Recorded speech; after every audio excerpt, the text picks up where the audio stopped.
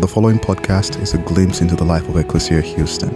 We pray it is a blessing as you seek to follow Jesus, the liberating King, and live in his kingdom here on earth as it is in heaven. Well, one of the strangest stories in all of the scriptures actually happens pretty early on, and it happens in Exodus 5. And there's a guy in Exodus that if you've never been around a Bible or a church in your entire life, that you have probably heard of. His name is Moses.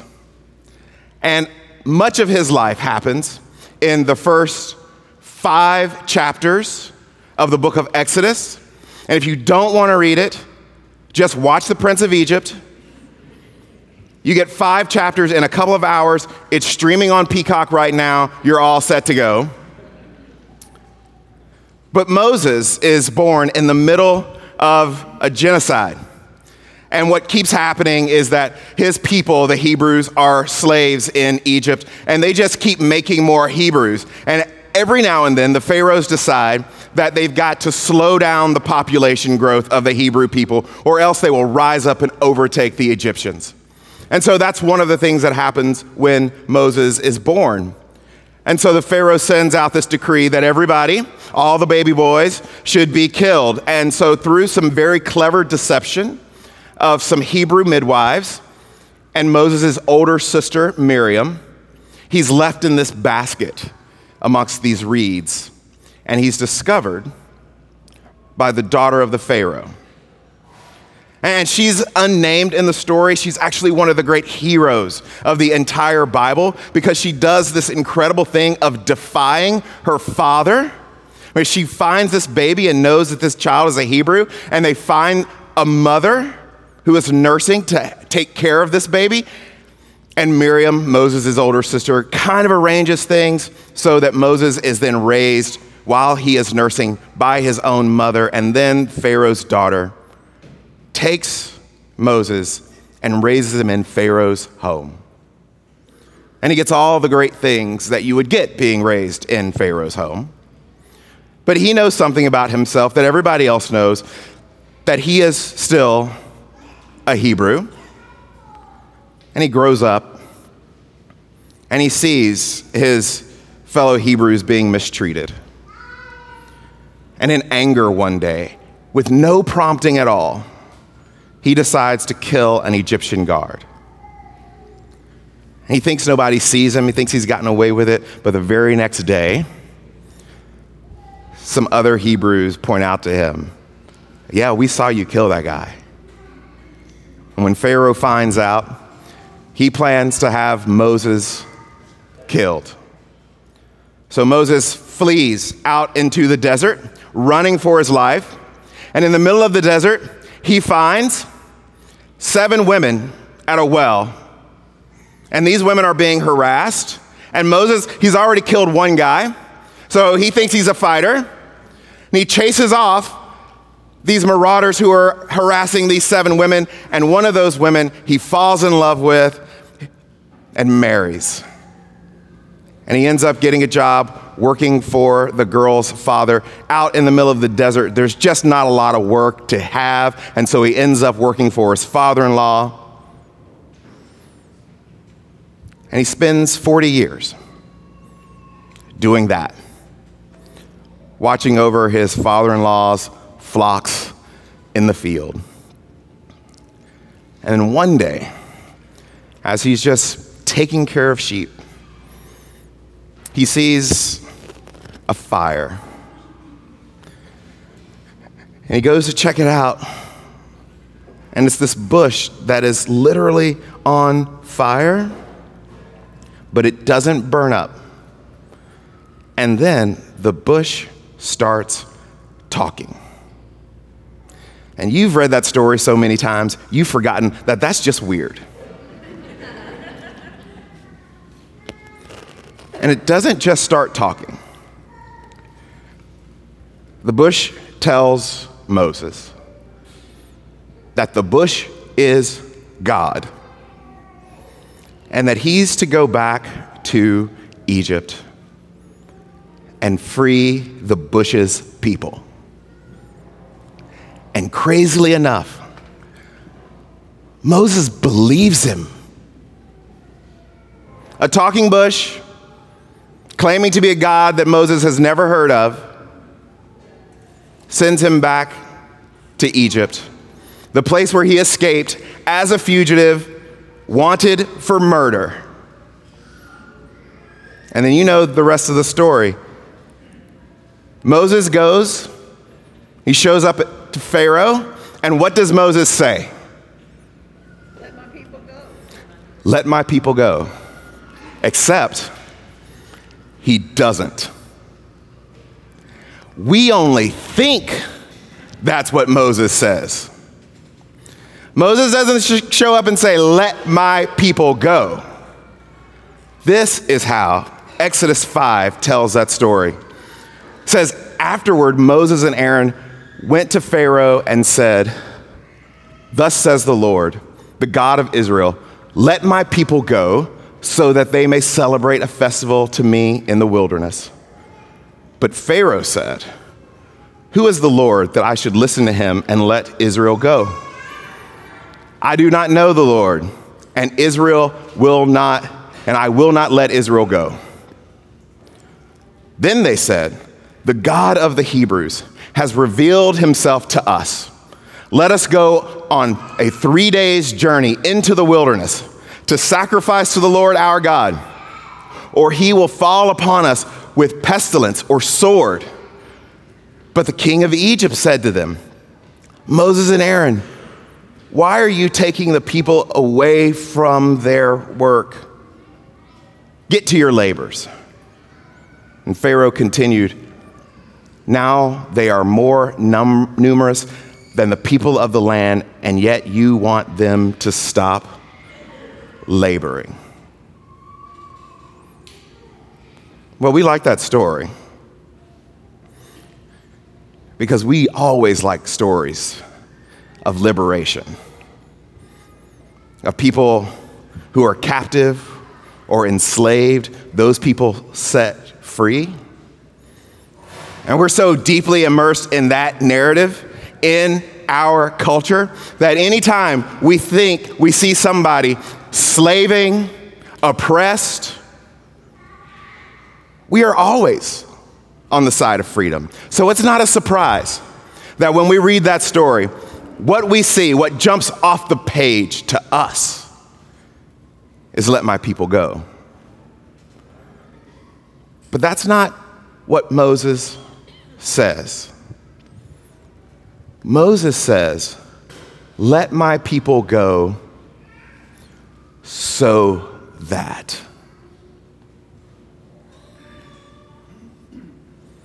That's not a demand for freedom.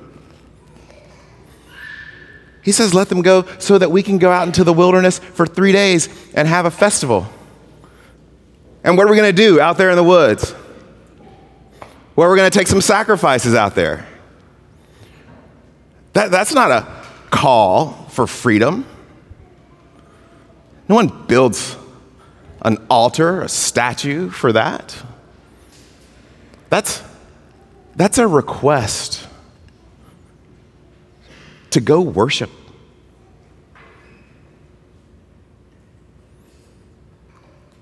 Moses shows up in Egypt. He's not saying, give me liberty or give me death.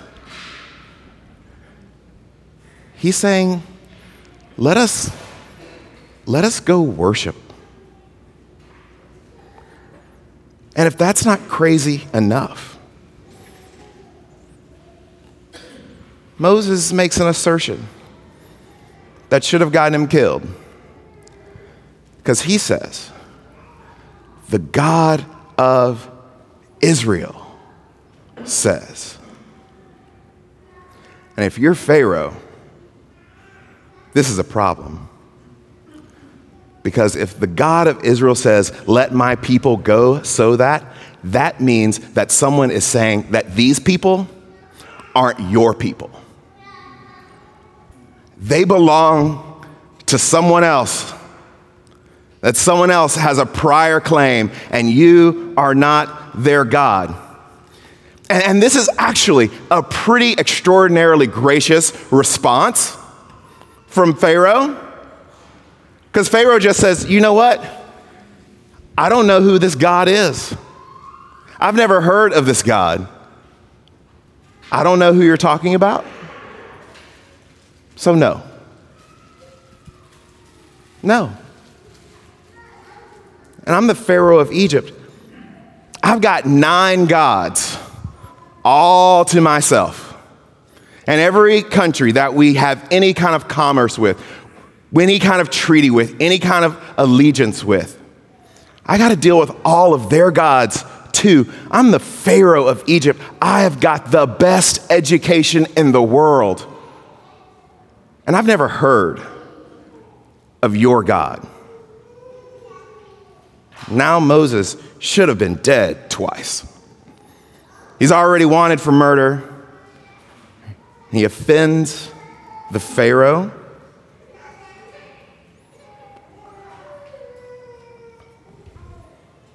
And for what? Like, why bother with all of this? So that people can go and worship. Your God wants worship. But you know what I think's a better idea, Moses? Get back to work.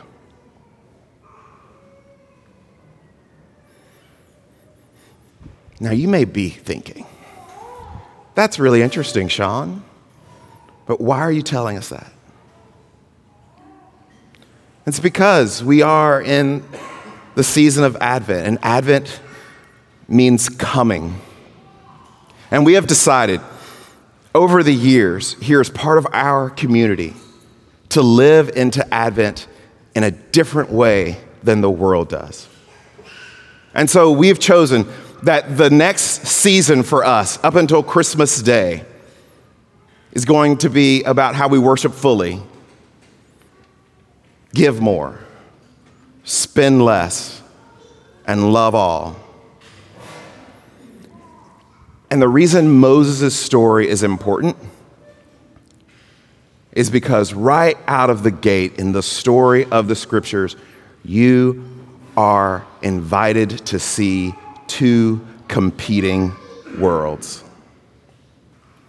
That there's a contrast of 2 things, and they're both good things. One is the world of worship, and the other is the world of work. And while they are both good things, one of them is only good in light of the other. And worship is always good. But work and commerce is only as good as it functions in relationship to worship. There is a world that is coming that you can step into today and live for the rest of your life. And that is the world of worship. Or you can be like Pharaoh and only see the system. Like, this is the way the world works. There's a world of worship, and there's a world of work and consumption. There's a world that says the only thing that's good or healthy or beautiful about you is how you invest in consumption and commerce, commercialism. And no time in our year is more deeply rooted in the world of consumption and work and commercialism than Christmas. And there have been 2 things at war in your life from the time that you arrived. And that's whether or not you are going to live in a world of worship or just be a part of the system The system that dehumanizes and reduces. The system that says you are only as valuable as what you produce. And a sign and signal of the value of your production is what you're able to spend at Christmas. There is a world that is opposed to a life of worship. And that world typically comes with dollar signs. And this happens again later in the life of Jesus. Do you know how everybody that you've ever met that has anger problems loves the story about Jesus clearing the temple? Like, they don't want to deal with their own anger or take a walk or drink less caffeine or go to therapy, so they just pull out that story. A lot of people know that story, but they don't actually look deeply into that story. Because this comes up again, and this is how the gospel writer John talks about it in John 2.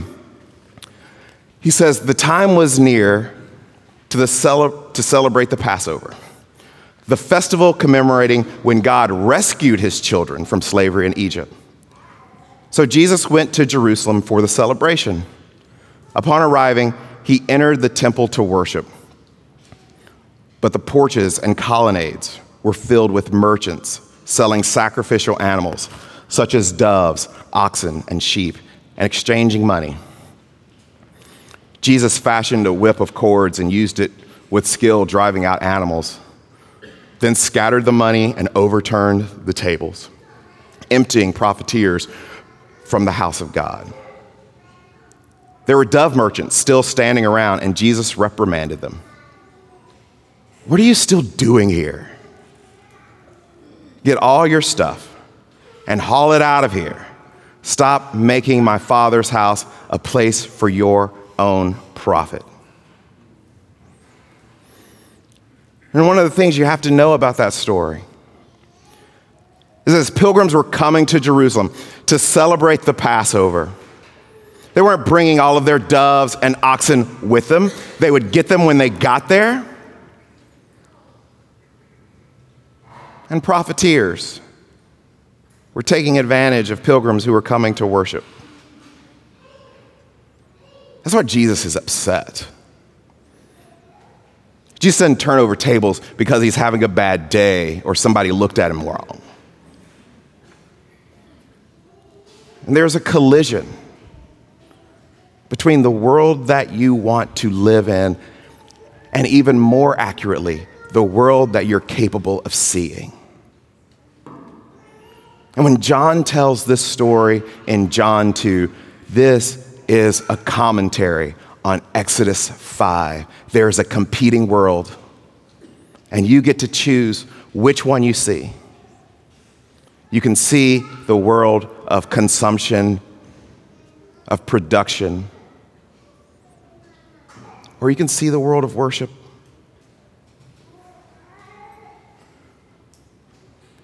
A couple of years ago, I was in this Facebook group with a group of landlords. And that was really important to me because at the time, I was a landlord, and I wanted to keep track of what I needed to do to be a fairly decent landlord. And so what was happening at the time is that property values were increasing. And so there was one particular landlord in the group, and his tenant's lease was coming up for renewal, and I wanted to follow what he was doing because we had tenants, and our tenant's lease was coming up for renewal.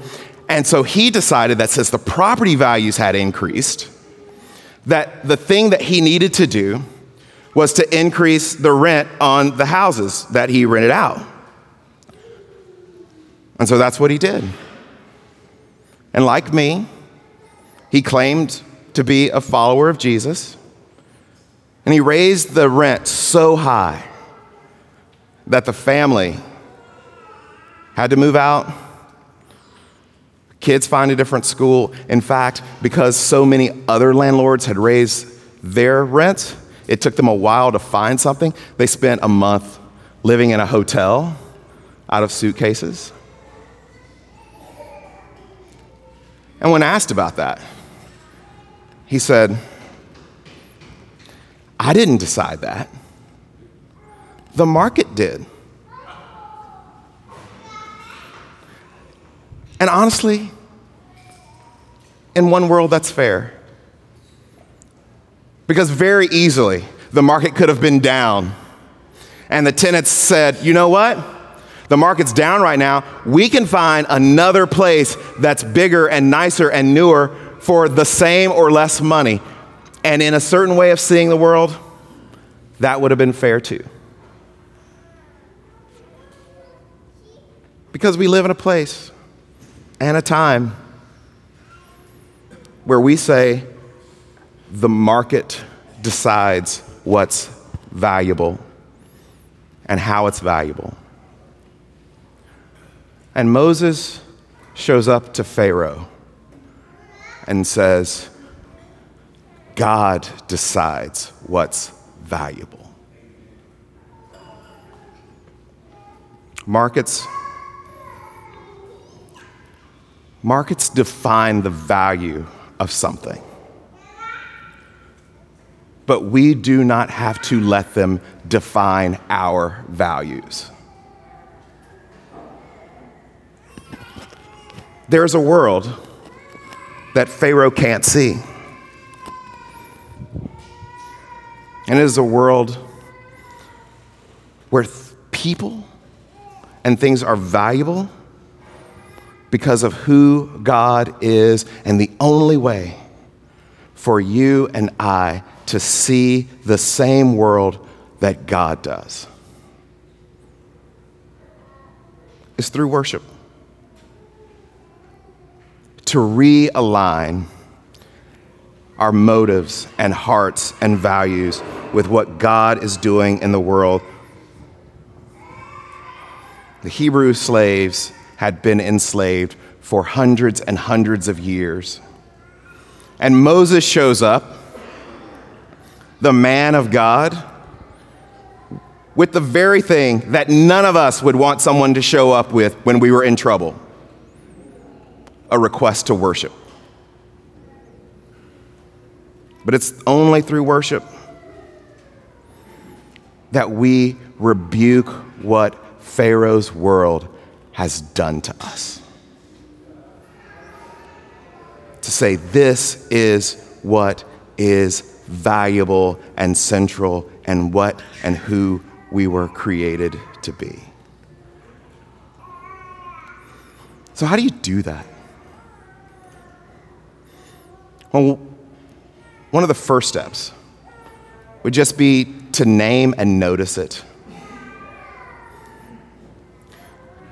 To notice this system that we are all caught up in, that we have to all play some role in, is fundamentally dehumanizing and enslaving.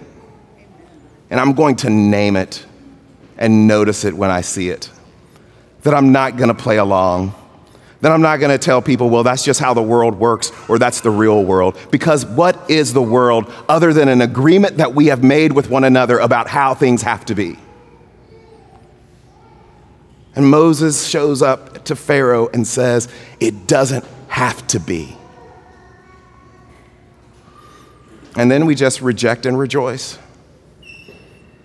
Reject the system that turns us all into products,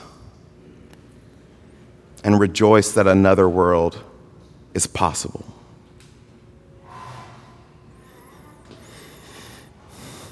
Well, because I'm a reader, I own a copy of the book that all readers own and have never read, called Infinite Jest. And the reason we all own it and have never read it is because it's about this thick, and it's the kind of thing that you want on your bookshelf to impress other reader friends when they come over to your house. But it's written by one of America's greatest novelists. His name was David Foster Wallace. And he suffered terribly from depression and other mental illness, and sadly died by suicide. But before he did that, he gave a commencement address at Kenyon College, which is one of the most powerful speech acts that has ever been done.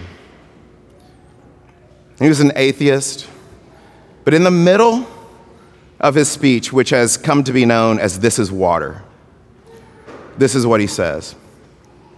He says, because here's something else that's weird but true. In the day-to-day trenches of adult life, there is actually no such thing as atheism. There's no such thing as not worshiping. Everybody worships. The only choice we get is what to worship.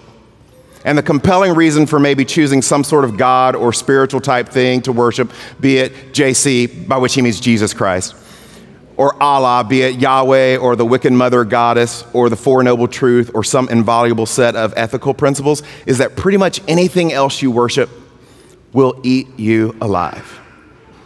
If you worship money and things, if they are where you tap real meaning in life, then you will never have enough, never feel you have enough. It's the truth. Worship your body and beauty and sexual allure, and you will always feel ugly. And when time and age start showing, you will die a million deaths before they finally grieve you. On one level, we all know this stuff already. It's been codified as myths, proverbs, cliches, epigrams, parables, the skeleton of every great story. The whole trick is keeping the truth up front in daily consciousness. And this is what he's saying. And this is the clash between Moses and Pharaoh. Is that right now, today, and tomorrow, you get to choose what you want to worship. Thank you for listening to our podcast. If you would like more information, please visit our website at www.ecclesiahouston.org.